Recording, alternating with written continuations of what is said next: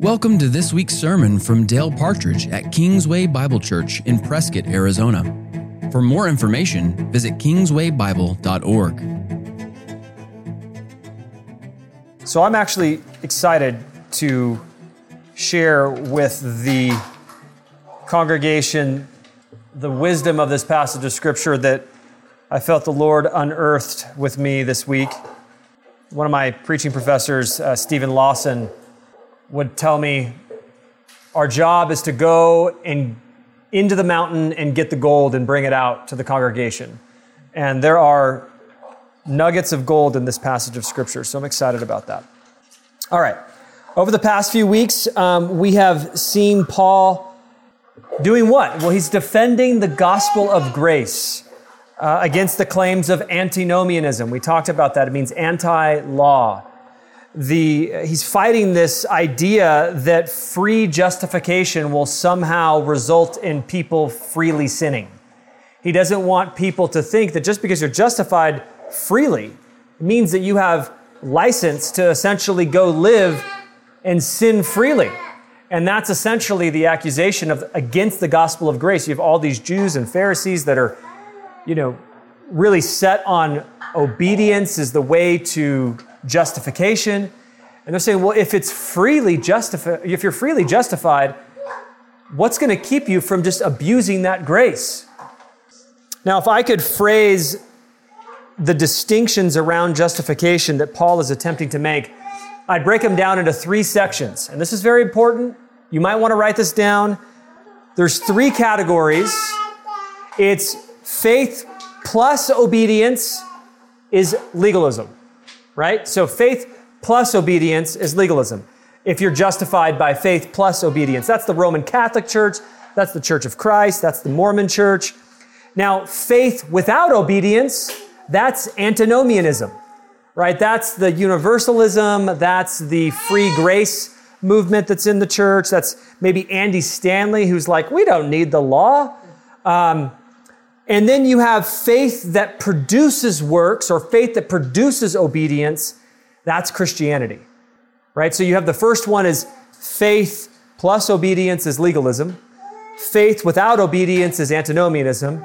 And faith that produces obedience is Christianity.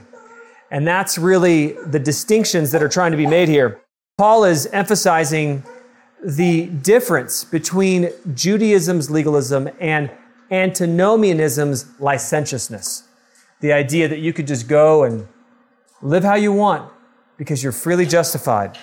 Now, as we know, his central point in the past several verses is our identity in Christ will produce activity for Christ. Our identity in Christ will produce activity for Christ. And these activities we know don't save us. They do not keep us saved. These activities are the natural outworking of the Holy Spirit in the life of a believer who has been regenerated by faith. So these are people, again, who have been set free from what?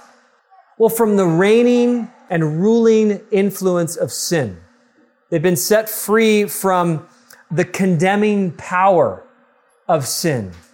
And these people have been set free because of Christ, who has what? He's conquered the guilt of our sin on the cross through the sacrificial death and physical resurrection. And as a result, what happens to us? We become followers in that pattern, right? We have also conquered the guilt of sin and expect to follow him in a future physical resurrection in Christ. And so he's showing that union, that doctrine of union between Christ and his people.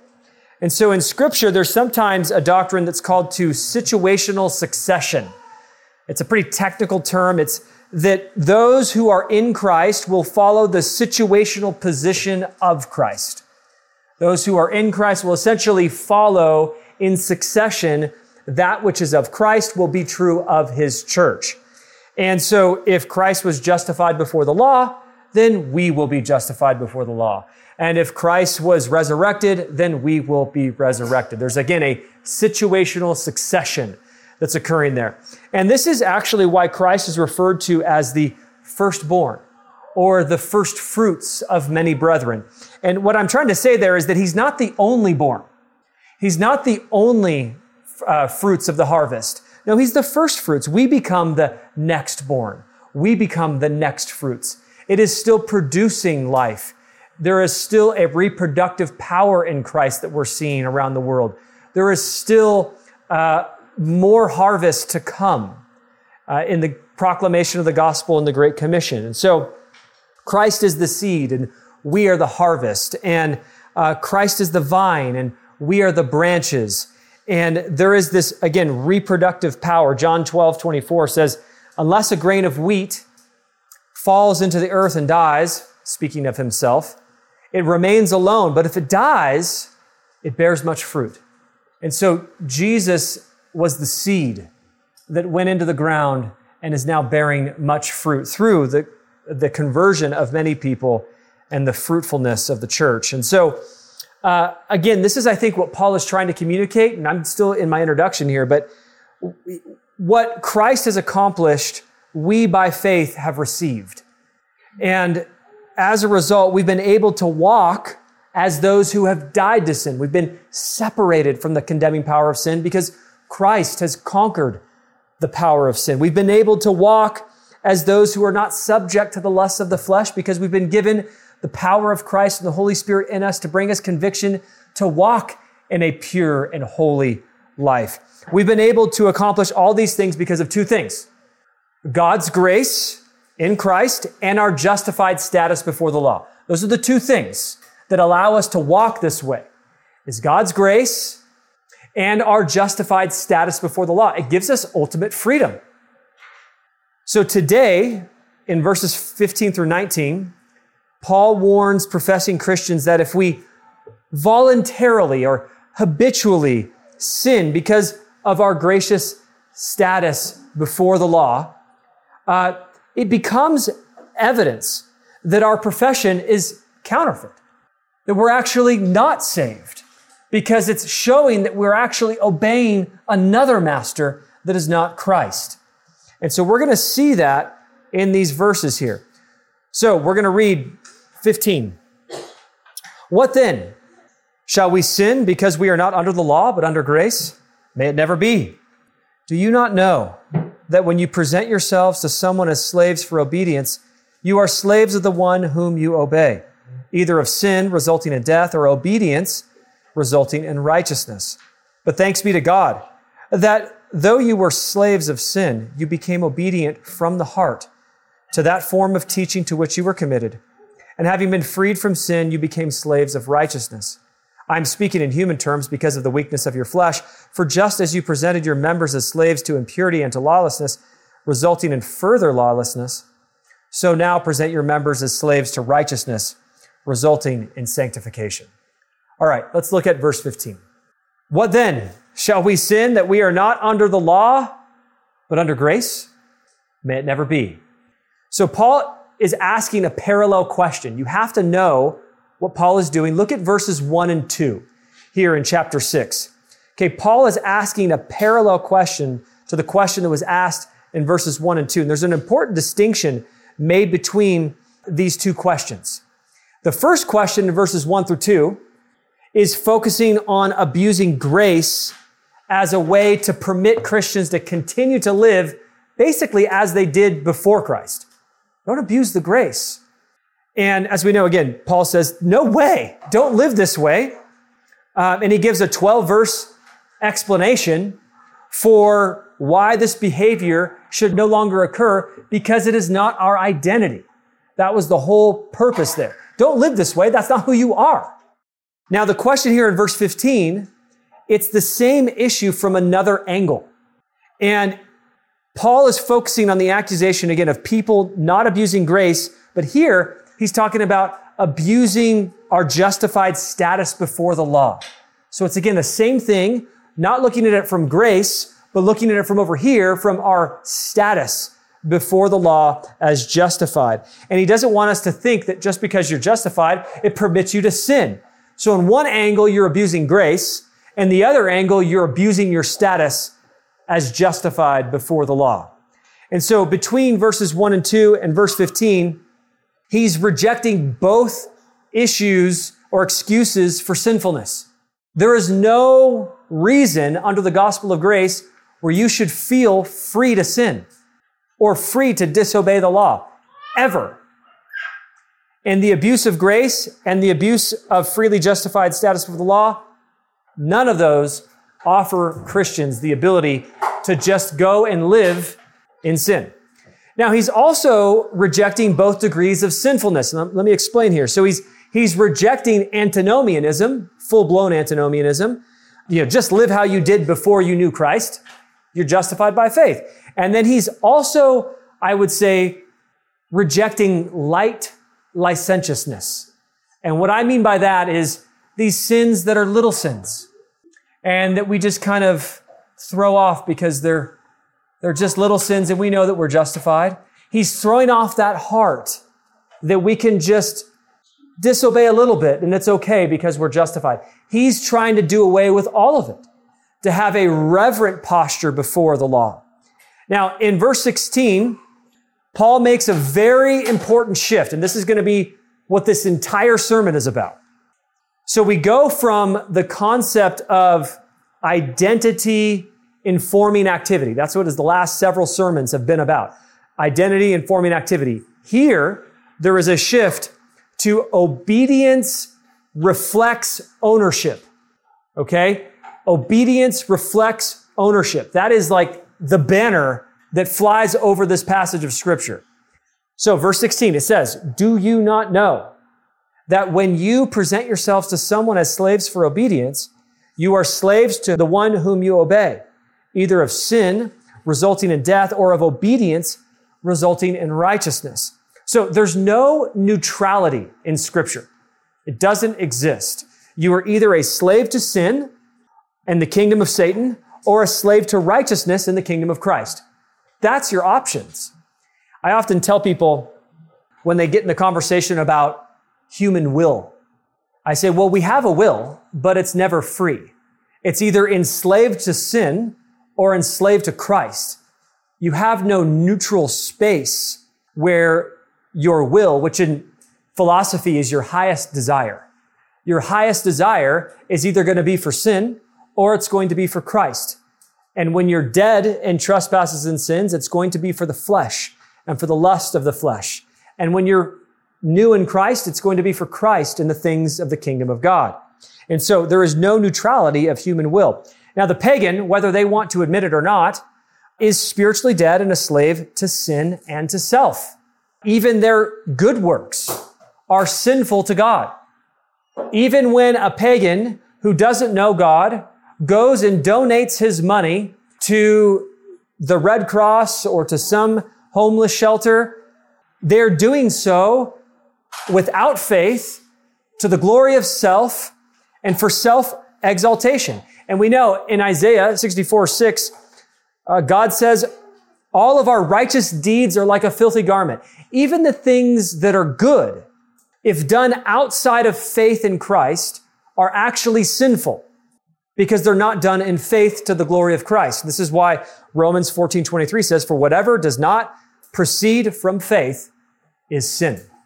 And so born-again believers actually have the ability to do things that are truly righteous because we've done them to the glory of Christ in faith.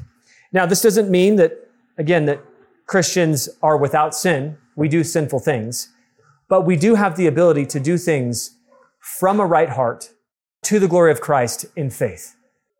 And so the point that Paul is trying to make here is that sin is no longer the Christian's master. You once had a master that was sin. It is no longer your master. And the point that he's trying to communicate is that if you, as a Christian, willingly and habitually sin and do so without conviction, your obedience reflects your ownership. Your obedience reflects your ownership. You are not a slave to Christ, but a slave to Satan.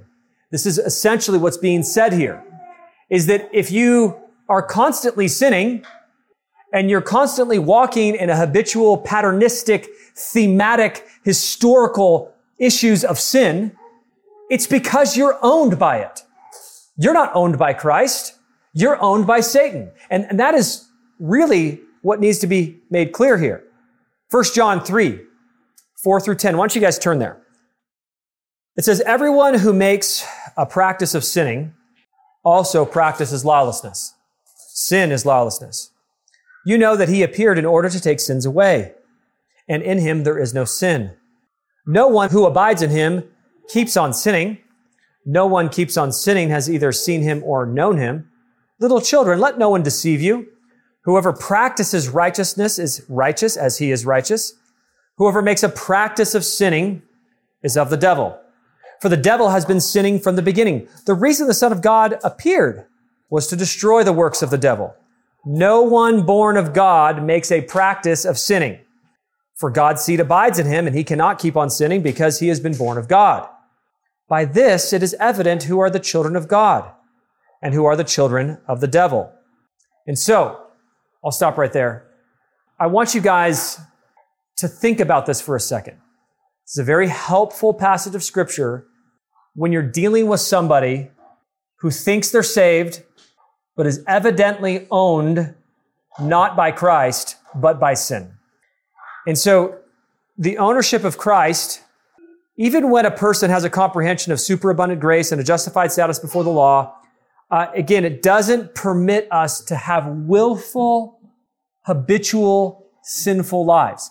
If you do have that sinful life, it's because you're not owned by Christ. And this is why people that call themselves Christian, again, that have these long-standing issues, and I'm talking again, patternistic, addictive, bondage-like sins. Think about alcoholism, substance abuse, drug use, pornography, pathological lying, suicidal tendencies, violence. When you see these people, they are revealing their ownership. When someone says that they're, they can't stop looking at that stuff on the internet, or they can't stop drinking, it's evidence that they're in bondage to that type of sin. And again, we all as Christians are going to fall short. We're going to at times have setbacks. We're going to backslide. But the difference between the Christian and the person who's not owned by Christ is that the Holy Spirit convicts us and we can't keep doing that sinful thing. You can't. I've been there. I've tried to run back to the old life, to find value in the grave. And you're there for a day or two. And then the Holy Spirit's conviction is so intense that you repent. Because God keeps us. And God draws us up to himself. And God disciplines us. It's evidence that we are his. Jesus said in Matthew 7:16 through 20, which we just read, you will know them by their fruits. Are grapes gathered from thorn bushes or figs from thistles? So every healthy tree bears good fruit, but the diseased tree bears bad fruit. A healthy tree cannot bear bad fruit, nor can a diseased tree bear good fruit. Every tree that does not bear good fruit is cut down and thrown into the fire. You will recognize them by their fruits. Over and over again, Jesus says, if you love me, you'll keep my commandments. Now, this isn't a call to legalism. This is the ones who are Christ's will demonstrate the genuineness of their status with Christ by their obedience. See those saved people over there? The ones who obey? They love me. Or see those people who love me? Watch them obey. That's what's being said there. And again, obedience reflects ownership. And this is a very helpful concept for people in the church who think they're saved, but clearly have a life in bondage to another master. But again, obedience reflects ownership, and Paul goes into praise in verses 17 through 19. It says, but thanks be to God that though you were slaves of sin, you became obedient from the heart, which is the place of true obedience. And it says, to that form of teaching to which you were committed, that's the gospel, and having been freed from sin, you became slaves of righteousness. I'm speaking in human terms because of the weakness of your flesh, speaking to the illustration of slavery. For just as you presented your members as slaves to impurity and to lawlessness, resulting in further lawlessness, so now present your members as slaves to righteousness, resulting in sanctification. Okay, Christians have had a change of ownership. Christians have had a change of ownership. You have to see that. Colossians 1:13, He has delivered us from the domain of darkness and transferred us to the kingdom of His beloved Son. In Christ, we have been adopted. We've been adopted. Ephesians 1:5 says, He predestined us for adoption to Himself as sons through Jesus Christ according to the purpose of His will. John 1:12 says, but to all who did receive Him, who believed in His name, He gave the right to become children of God. 1 John 3:1 says, see what kind of love the Father has given us, that we should be called children of God, and so we are. Even Jesus instructs us to pray to God, our Father, who art in heaven, hallowed be your name. R.C. Sproul, in this, I was reading Truths We Confess this week, and he said this, it was really fascinating. He says, one German scholar studied the concept of fatherhood in Judaism. He described how children of the Jews were taught to memorize several appropriate titles that they might use addressing God in prayer. Noticeably absent from the list was Father. He could not find a Jewish person in any extent of literature who addressed God directly as Father until the 10th century AD. It was unthinkable in Judaism that anyone would have the audacity to address God in such a familiar fashion. Yet in the New Testament, every prayer that comes from us from the lips of Jesus, except for one, begins with Jesus addressing God as Father. The practice provoked the hostility of Jesus' contemporaries to anger. We have this incredible right through faith to come to God as Father. We don't recognize how beautiful that is because we've never been restrained from using that title. But it's a title of endearment and of adoption and of status and of ownership. Paul then closes up in the section in verse 19 with a similar command to what we see in verse 14 if you're looking at chapter 6. He says, for just as you presented your members as slaves to impurity and to lawlessness, resulting in further lawlessness, so now present your members as slaves to righteousness, resulting in sanctification. So in the same way that identity was to drive activity, ownership is to drive obedience. So when you realize your identity and your master, you produce the appropriate works of obedience from the correct heart. That's what Paul is trying to get across here. But Paul also makes an interesting statement. Look down here. He shows how slavery to sin results in multiplied sinfulness. And that same formula of multiplication or expansion can be experienced in our slavery to righteousness, resulting in further sanctification. Now, in other words, the same way that a weed grows is the same way that a tree grows, right? If the sin is weeds, trees grow the same way as well. And so a life of sin leads to greater and greater darkness. And a life of obedience leads to greater and greater light.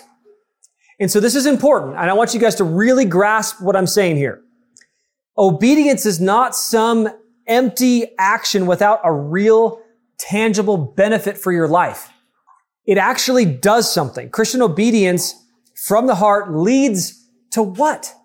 Well, to greater sanctification, to greater holiness, to greater obedience. And what does a life of greater holiness lead to?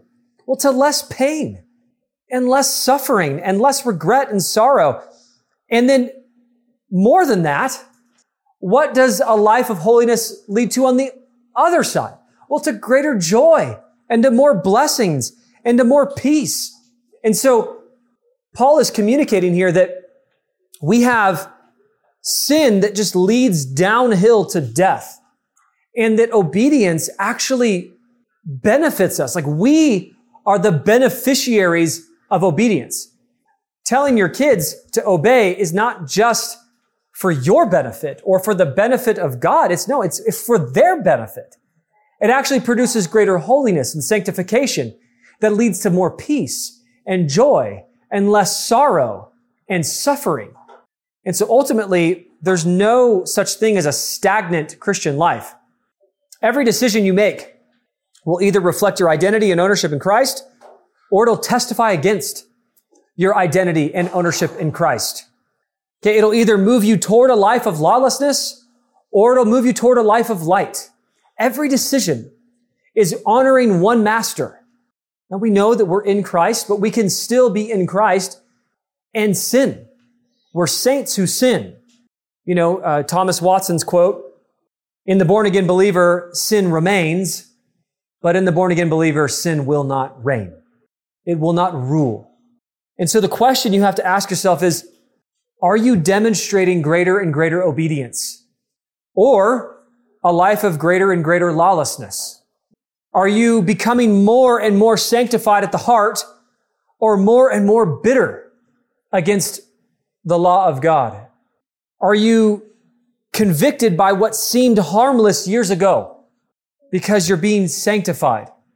Or are you finding comfort in what you thought to be sinful? I've turned on movies that we watched when we first got married, and we think, this is going to be a great thing. We're going to relive this wonderful movie that we used to love. And you turn it on and you're like, my goodness, I can't believe I used to think this was okay. And it's evidence that you have been sanctified.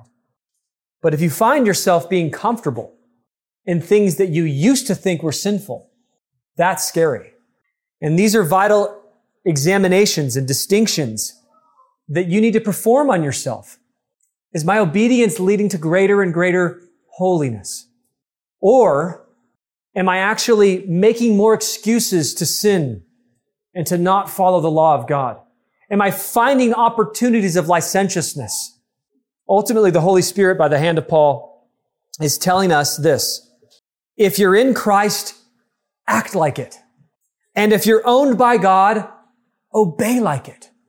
Show the world the fruit of the master that owns you. That's the message of this passage of Scripture. Let's pray. Father, we thank you, Lord, for the clarity that you have given us in this passage of Scripture. Lord, that we are identified with Christ, that we have an identity in faith by grace, and that we are to act like it, Lord. And we thank you also for the law.